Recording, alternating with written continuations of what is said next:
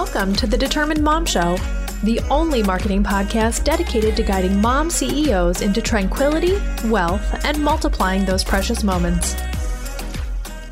Hello, everyone. Welcome to the Determined Mom Show. And I have a really special guest, Michelle Marie from Put Your Passion to Work. She helps women find their passion and monetize their business or monetize their passion. And she also helps coaches and service-based entrepreneurs as well. So welcome, Michelle. Thank you so much for having me, Amanda. I'm excited to be here. Yeah, I'm very excited to have you. I love the topic that we're going to be talking about today, which is discovery calls. This is a super, touchy subject in some areas. And it can be like, should I do a discovery call? Should I not do it? But I love that you're here to talk to us about that. And I also, before we get started, I want to learn more about you and I want the audience to know a little bit about you. So how did you get started working from home and, just doing what you do?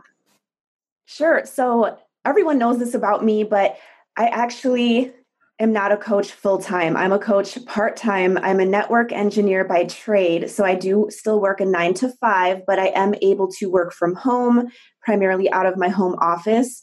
I've been with the same company for 18 years, so almost half my life. And Wow. I built this career. Yep. And I'd say maybe 2.5 to 2 years ago, I was approaching, I guess, a mid-career crisis is what I would call it. I was approaching the 18-year mark, and I'm almost 37 years old. So half my life literally has been with this company because I joined right out of high school. Wow. And I was working my way up through the ranks. I got my bachelor's degree and then went back to school for my master's degree.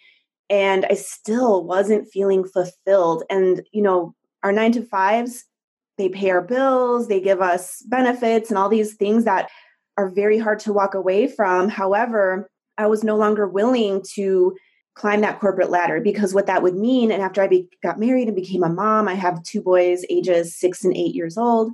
After I became a mom, I thought, gosh, for me to climb that next rung on the corporate ladder meant more time away from my family, working 50 plus hours a week, working out of the home, probably having to travel. It just didn't fit my life goals anymore. So I made decision to pursue my passion. And that's how my entire brand was born, Put Your Passion to Work.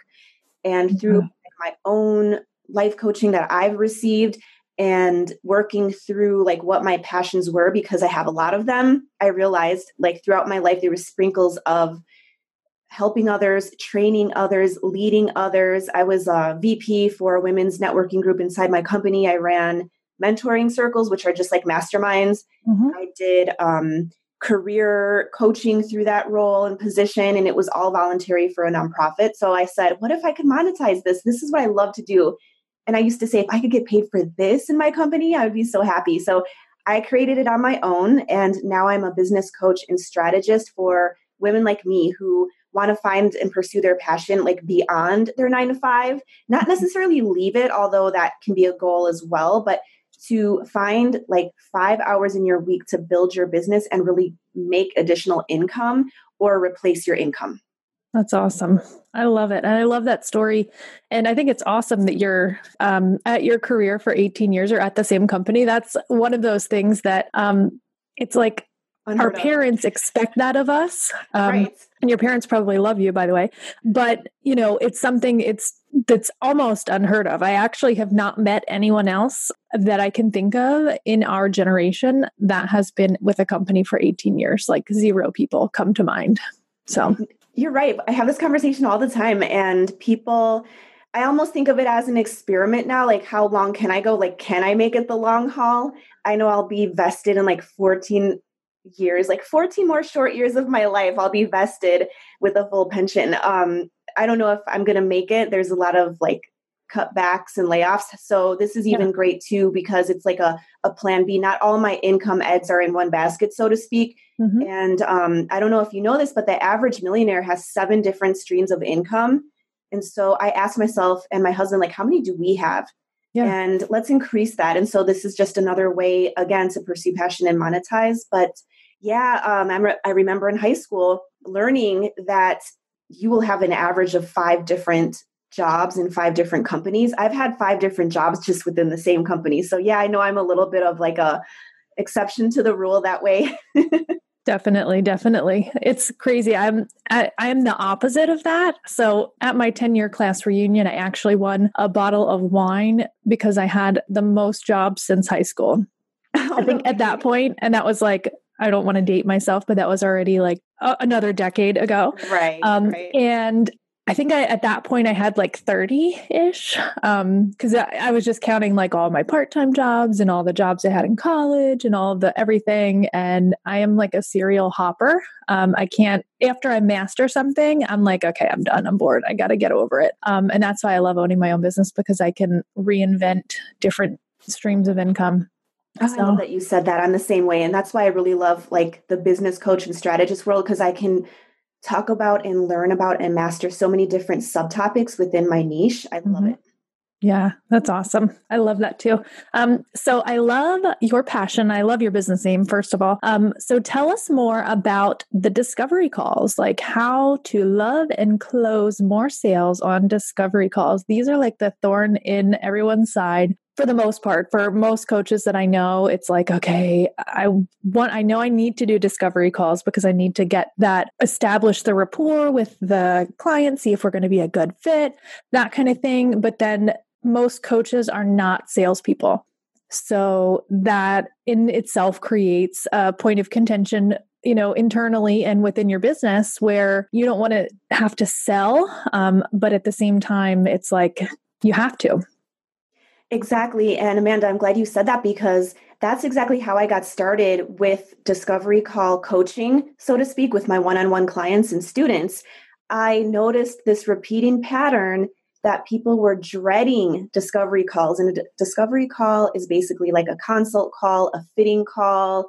It could be a sales call. It doesn't necessarily have to be, but all these, whatever you call it, it's meeting someone face to face or through Zoom online and basically pitching your services or learning more about that person and hopefully providing a little bit of value in exchange for their time and energy into basically trying to get paid customers and clients. And so I was doing a lot of one-on-one coaching, and I realized like everyone is either afraid, they don't like the word sales, they're dreading discovery calls, like I mentioned before.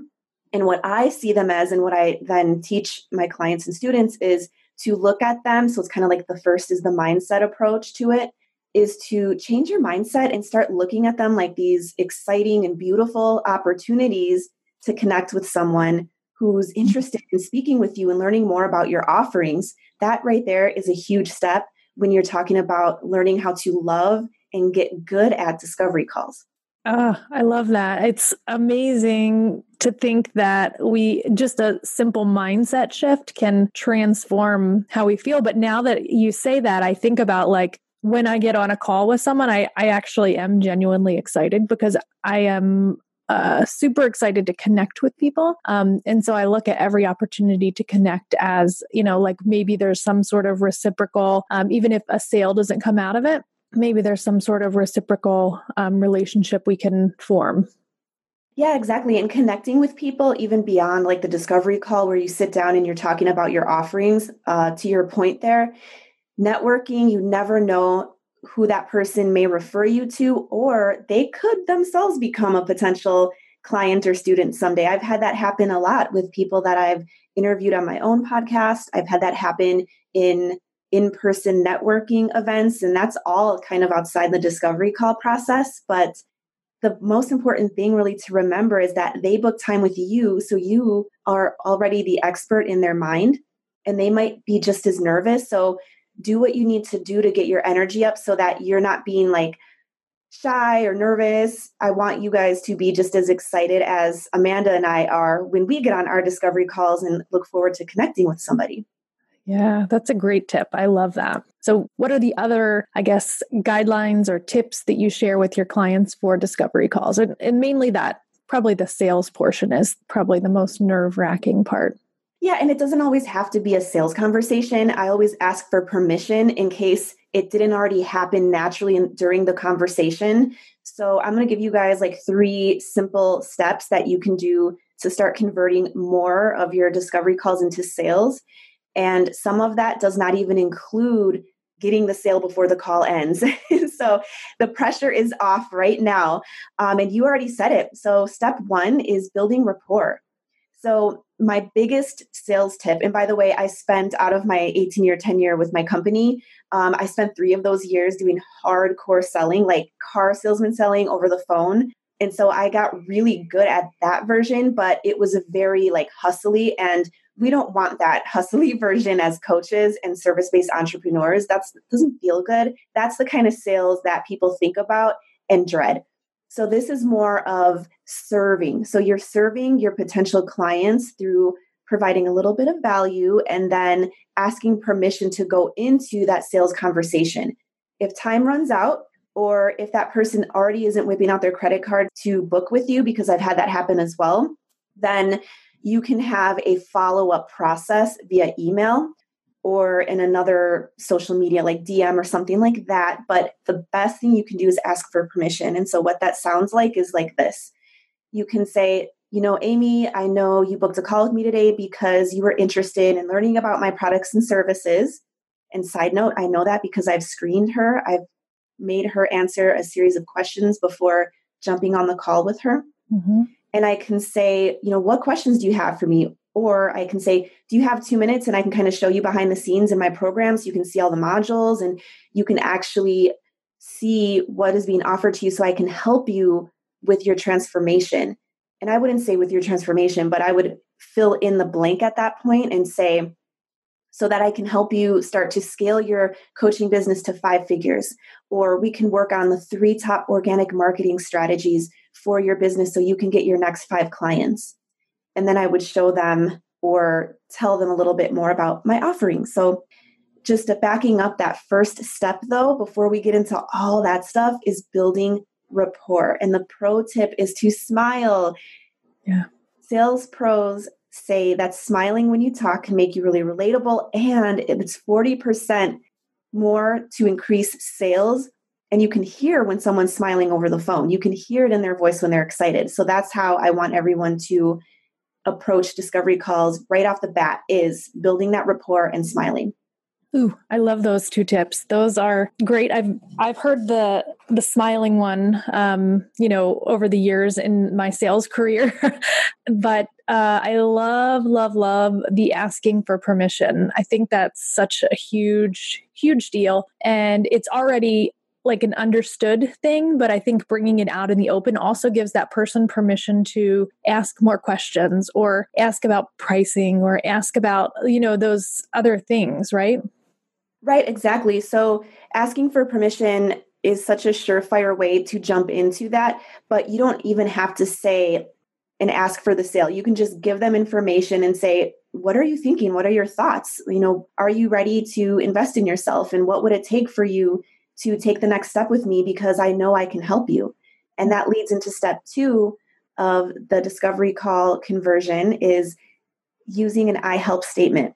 So kind of after you've built that rapport, it's really time to put that person's mind at ease by reiterating their pain point or their reason for booking the call with you. So that can sound something like this. Amy, I see you booked a call with me today. You're feeling overwhelmed. You just don't know where to get started with your online business. So tell me more about that.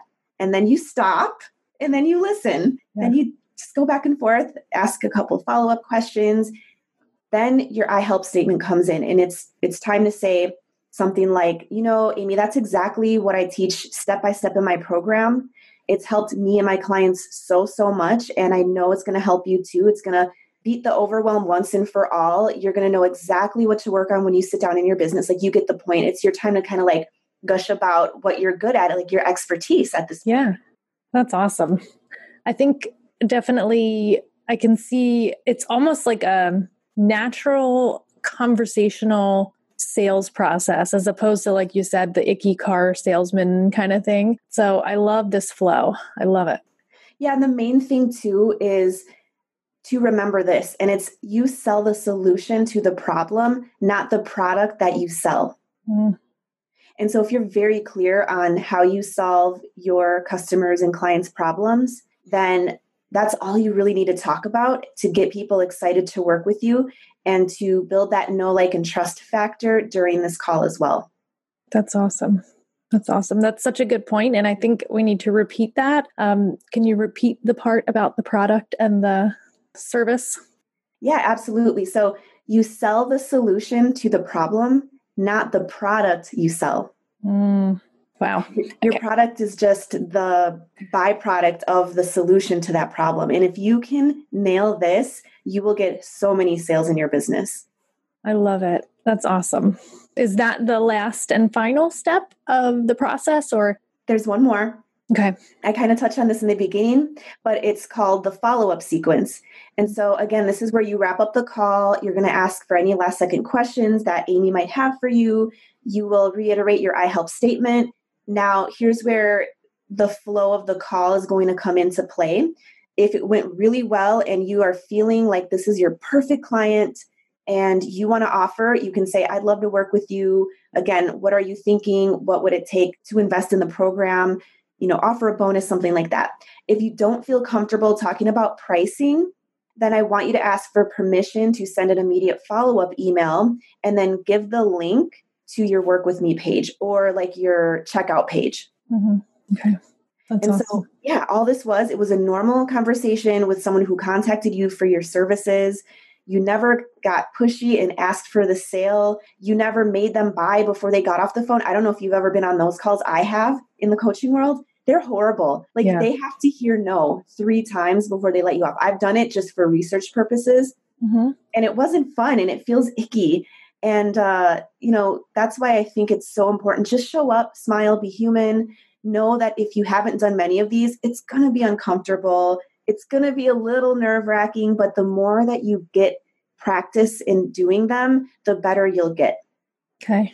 I love that. And I think this is such a valuable call for everyone listening, or not call, we're on a call, but this is such a valuable lesson and session for everyone that's listening. And let me ask you a question that's coming to my mind, because when you were talking about that, about the sales call that you had that wasn't good, the discovery call, right? Yeah. And that was like definitely a sales call. And I would say I would put that in a different category, but because I recently had that experience with someone who I signed up just to find out more information about their program. And then they called and it wasn't even that person calling. They had like another coach calling that's on their staff. And then they repeatedly left me like 15 voicemails over the course of like a few weeks. And like, I was like, okay, this is just weird. Like, it's not even like, it's beyond the point of being comfortable. So what was like your worst experience?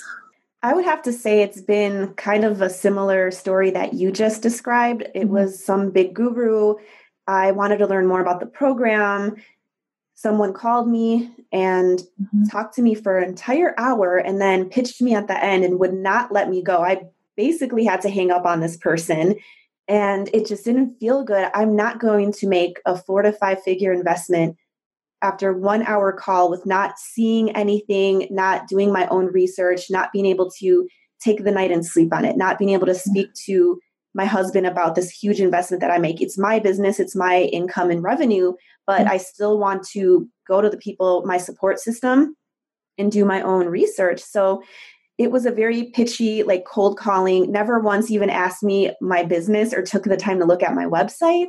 And it was just a very hustly, like you said, a sales call. It was like a discovery call front for a completely hustly sales call. So we don't do those in our business. A lot of us, we're like solopreneurs and we're not going to have some sales guy show up to a call for us. So don't treat it like that. Like you said, it's in a completely different realm. And some of these tips that I gave you guys today, I have available in my discovery call roadmap. So I can give you the link to put in your show notes. And it's like inside of it, it has swipe files, my exact follow-up sequence that I use. It has how to book more calls, like where to show up and what to do to get them passively. So it's a really good resource. And I think if you take the time to do it in practice, you will notice that you will increase your revenue up to like 80%. 8 out of 10 calls that I have usually end with someone booking with me just by following these steps that I shared with you today. That's awesome. Well, this has been a wealth of knowledge. I've learned a lot personally, and I love your conversational discovery call method. That's what I would call it, because it definitely isn't, pushing sales, and it isn't like we were talking about the ickies. But so you can find Michelle at putyourpassiontowork.com. However, is there anywhere else that you regularly hang out, like Instagram, Facebook? Where's your favorite place? Instagram. I do love to hang out on Instagram. So same handle at putyourpassiontowork. Okay, awesome. So definitely reach out to Michelle. She is a wealth of knowledge for everything sales and sales pages and discovery calls, everything. So definitely reach out to her. Well, thank you so much, Michelle, for being here. And I have one final question for you. What is your favorite thing about being able to work from home? My favorite thing being able to work from home, hands down, is being able to cook breakfast for my boys every single morning and watch them get on the bus and be home for them when they come off the bus. Mm-hmm. Yeah. Okay. That's one of my favorites too. I love it. Yeah. One of my daughters, I was always like, well, why do you work so much? Like, cause at this point I'm hosting a summit. So I'm in like crazy summit mode. Yeah. And she's like, why do you work so much? And I'm like, look, if I was working at the job that I previously worked at, I would still be at work. You wouldn't have seen me all day. I wouldn't have got you on the bus. I wouldn't have gotten off the bus. Like, there's a little bit of, like taking for granted that they have right now because they don't remember, because it was so long ago, me working outside the home. Well, I got to use that one. School them, girl. I have to use that one, because sometimes I'm like, Mom, you're always on your computer. And I'm like, you just see it. I would be on my computer, not here right now, if it wasn't for my ability to work from home. So that's so true. Yeah. Yeah. It's like, okay, well, I wouldn't be able to go on your field trip, or I wouldn't be able to do all of the things, so it's a little bit of a sacrifice, but it balances out. Yeah, just yesterday, it was parent lunch week at school, and I took, an hour to an hour and a half off just to go hang out with my boys, have lunch, go to their little book fair. And I don't know if I'd be able to do that if I worked, 30 minutes in another town, working in an office environment. I mean, my 9 to 5, though, I do have a very flexible schedule, thankfully, but I've earned it over the years, definitely have earned it. So I think it's great. I think every mom, if she wants to work from home, she should have that opportunity, and we all need to pursue our passions in this life. And so basically that's my mission. And thank you so much for having me today. Yeah, I love that. And I love everything that you do to help moms. So thank you. This episode of the Determined Mom Show is brought to you by Online Marketing for Moms, the only marketing membership created especially to teach mom business owners SEO and many other marketing tools, systems, and strategies. Join today at onlinemarketingformoms.com. Use code PODCAST to get 20% off of your monthly or annual membership.